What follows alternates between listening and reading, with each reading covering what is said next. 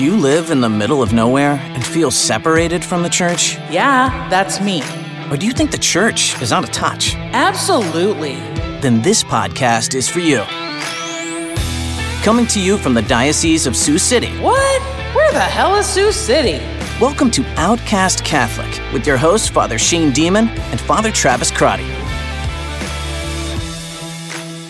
Ladies and gentlemen, welcome to this edition of Outcast Catholic. I'm Father Shane Demon. I'm Father Travis Crotty. It's good to be with you. Father, how is life? It's been a few days since we've been in touch with one another.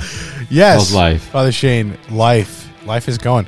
You know, I don't want to dodge the question, like a good politician with another question, but everybody and their mom wants to know how you're doing in St. Louis here in Sioux City. I see everybody.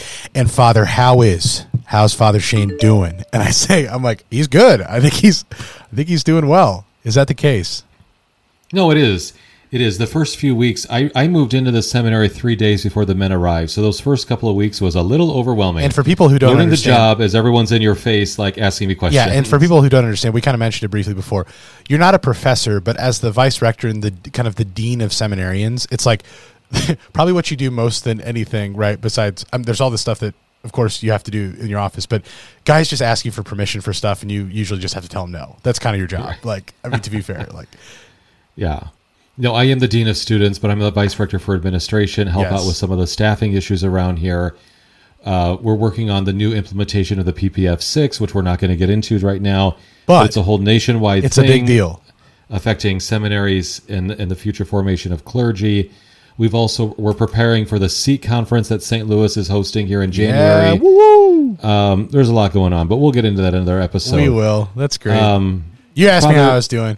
I'm doing well. Tell me what's new. I've told you. This is kind of shaking out here, but Lexi Ricky, your campus minister, my good friend, campus minister right now, she introduced me to Community Liberation, CL, if you're cool and in the know, and you say. And we have this school of community here in Sioux City. CL, Community Liberation, has nothing to do with liberation theology. It's a lay movement in the church, not unlike the Neo-Catechumenal Way or Focolare, if anybody knows what those are. Opus Dei and some of these different movements in the church. But we had a fascinating experience where we had a beginning day, which is kind of kicked off in the fall, often that regional groups of schools of community come together and have this kind of beginning day, kind of like a little day retreat, kind of encounter moment together. And usually there's a video that's from kind of one of the movers and shakers in the movement in Italy who offers kind of like a reflection to go off of. But this year was really interesting. There's a lot of change, some politics about the kind of administration of this movement in Rome. But those in the kind of higher up in the movement, they asked for an audience with Pope Francis a couple years ago, and he said yes. So just whenever this comes out, a couple weeks back in October, Pope Francis had a big audience in St. Peter's Square with 60,000 members of Community Liberation. So we got together at this beginning day in your old stomping grounds in Fort Dodge, utilized St. Ed's school library, which I'm sure you spent plenty of days walking around, hanging out in. And then we used that beautiful little chapel for a little mass in the back of the wonderful new Holy Trinity Church. So that was great. But what was so interesting was to be addressed by the Pope. Like, I'm not even like an official kind of member of the fraternity of this group, but I've been kind of living this method with my friends in this community for a while, like 5 months now. And it was a wonderful opportunity to kind of experience the Pope's particular care for a certain group of the faithful. It's a wonderful time. Groups from a small group from Sioux Falls and Des Moines met us. So we had kind of this little regional beginning day, which is kind of nice. That's awesome. Yeah. Well, shout out to Lexi Ricky. She's really the founder of bringing a CL community to Sioux City. For the first time, yeah. For the first time, and bringing young adults to that way of life. It's certainly within the Catholic Church, but a particular focus and a particular intentionality on one's discipleship through this, Italian movement under the founding direction of Monsignor Giussani, right? Don Gius, as they say. That's right. And what I think what so many Americans don't understand is that in the European Church, yes, they have parishes, but the kind of the lay-led and ecclesial movements within the church are much stronger. and you mentioned a number of them earlier, we don't have quite that same robust identity of lay movements within the U.S. church. There are certainly pockets of that, and we see that spreading more and more here throughout the Midwest. So I'm glad that Sioux Falls, Des Moines, Sioux City, CL members could gather in Fort Dodge and have a really robust experience, knowing that they're part of a much larger universal church. Yeah. That's awesome. I'm excited to keep walking with it. Be good. Good for you. Father Shane, what do you have for us this I'd like fine to get episode? into this fine episode. What I want to get into, Father Travis, with your esteemed permission, I would like to quote a homily that I heard a few weeks ago from our rector here at the Kenrick Seminary in St. Louis, Father Paul Hazing. Father Paul. He's my boss, and I'm not quoting him just to suck up. It's an excellent insight here. Father Hazing is a priest of the Archdiocese of Omaha. He's in his 8th year on the faculty here at Kenrick. And I have a lot of affection for the guy. I was there 4 years. He was my vice rector for the 4 years I was at Kenrick. So, yeah. Yeah, very talented man. He began his homily in silence with the phrase with a direct stare. He did have the silence. He does kind of like the pregnant pause at the beginning of his homilies. I'm sorry to distract, but that was just too good of you just teed it up. He began his homily with a huge pause. Anyways, how did he begin his homily after the pause? After the pause, after the pregnant pause by which everyone could just enter into a spirit of recollection, he started by talking about person versus project. Person versus project. Okay? And he went on to talk about, with great spiritual insights, the fact that we're after a person named Jesus Christ. And I think in the faith journey, this gets overlooked very, very easily, even by the strongest of faithful Catholics, the strongest of faithful Christians, that so often we can fail to remember that we're after a person and not just simply a project. And what I mean by that is we don't just simply do religion, right? We don't do religion as if it's a club. We don't do religion as if it's a formula that has to be enacted, and that once we master the formula and once we enact certain parts and get our lives in conformity to this formula, well, then all of a sudden everything is just going to be a bowl full of cherries, and that Jesus will be pleased with us and we will pat ourselves on the back and we will feel awesome because somehow we have constructed this fabricated sense of spirituality that we construct, right? And that's not at all what the Christian journey is about. We are much more committed to a person. Does that make sense? Yes. And, I was just bringing up this whole experience of CL just because it's what I did last week. And you didn't really tell me what we were going to talk about beforehand, so this is fresh. It was a surprise. That's exactly... È una sorpresa. That was exactly... Don Giusse. That was exactly what Giussani was leaning into, right? So when he started this movement in the 50s, the church, it was like full churches. But as he was in education, working with seminarians first, as you are now, Father Shane, realizing wait, these guys are getting to the seminary and they know a lot. They know the project. They know a lot about the church. They know a lot about theology, but they don't know the man Jesus. They don't know the person of Jesus. They haven't, and he uses these buzzwords that every member of CL knows, but it's like the encounter with the event that is Christ. He talks so much about his own conversion. He's like, Jesus bumped into my life. This man who dwells among us, he's present, right? And he's a real person. So yeah, I've just been kind of imbued with this language recently, and then this thought of just, am I meeting the person of Christ? And is he encountering me as a person, or is it just an idea? So that's a big thing. You kind of use that person versus project that Father Hazing talked about, but yeah, is it just this project, this idea? And then maybe just a second piece. I know you know so much about this language of maintenance to mission that's been talked about for a while, but now, our diocese with kind of a mission board recently and some other discussions it's been in the water. A great conversation was being had in a meeting not long ago that I was at, that somebody made a comment and said, attention to the person, to the individual, is mission, but attention to the kind of institution, the project, the idea of kind of keeping a thing running, well, that's this kind of maintenance model, right? Absolutely. So all that to say, that's resonating with a lot of what I've been kind of thinking and talking about recently. Yeah, because when we're focused on Jesus, we're focused, as you say, on the person, not the project, not just simply an institution. And who is this person? Well, he's not a guru. He's not just some historical figure. He's divine and he's human, 100% human, 100% divine. God coming to us as event on earth to meet us in our incarnational realities, dwelling among us, and from within the human family, taking on our condition in all things except sin, and then with the explosion of that event, defeating sin and death permanently with the Easter mystery, right? That whole event that the person of the incarnate Savior, the second person of the Trinity on earth, that whole event is whom we are to encounter. And that's who Monsignor Giussani bumped up against, right? He didn't bump up against an idea or some historical guru who kind of wrote a few little catchy phrases from ancient history. He bumped up to the divine living Lord who continues to encounter us not only through the history of our salvation, but in the present moment, in real time. We keep bumping up into this divine and human Lord who seeks to insert himself into our lives, and to really to mold us in his image and likeness according to his grace.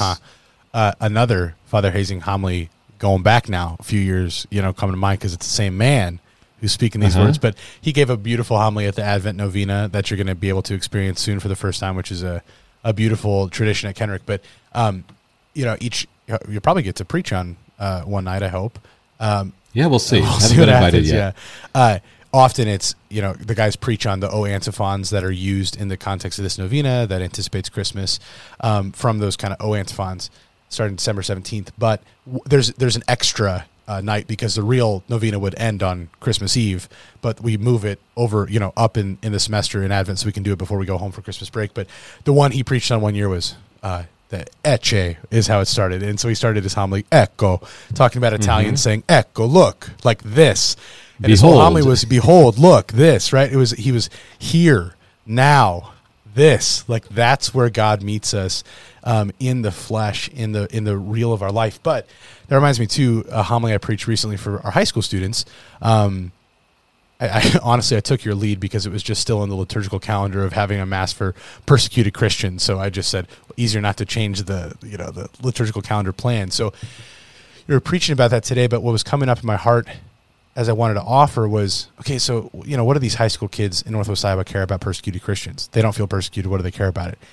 And I just kept coming back to this reality of indifference, the indifference that's present, right? And like, faithful Catholics now feel so outcast from their families and friends, especially the high school students that you've worked with and now I work with who are faithful.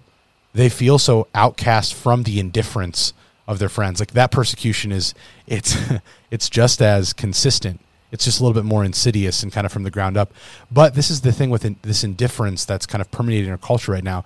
It's so easy to be indifferent to an idea or to a project or to an institution, right? You can just kind of passively be indifferent to it. You don't really have to say it's bad, but you don't really have to say it's good. You can say like what you just said.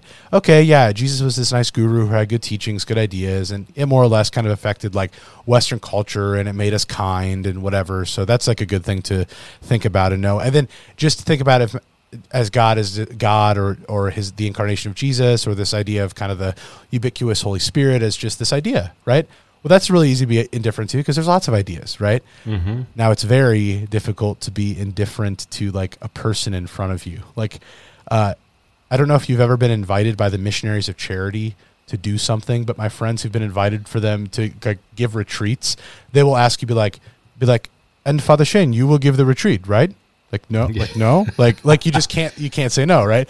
But there's something about like a face-to-face encounter with another person. It's so difficult to be indifferent. You have to say, yes, I want to receive you. I want to respond to you. I want to give you an assent of I have to make a decision in this moment, yes or no. But when you're just an idea, you're just a kind of a project over there on the side, well, it's very easy to be indifferent and not even to say yes or no, but just, it's fine.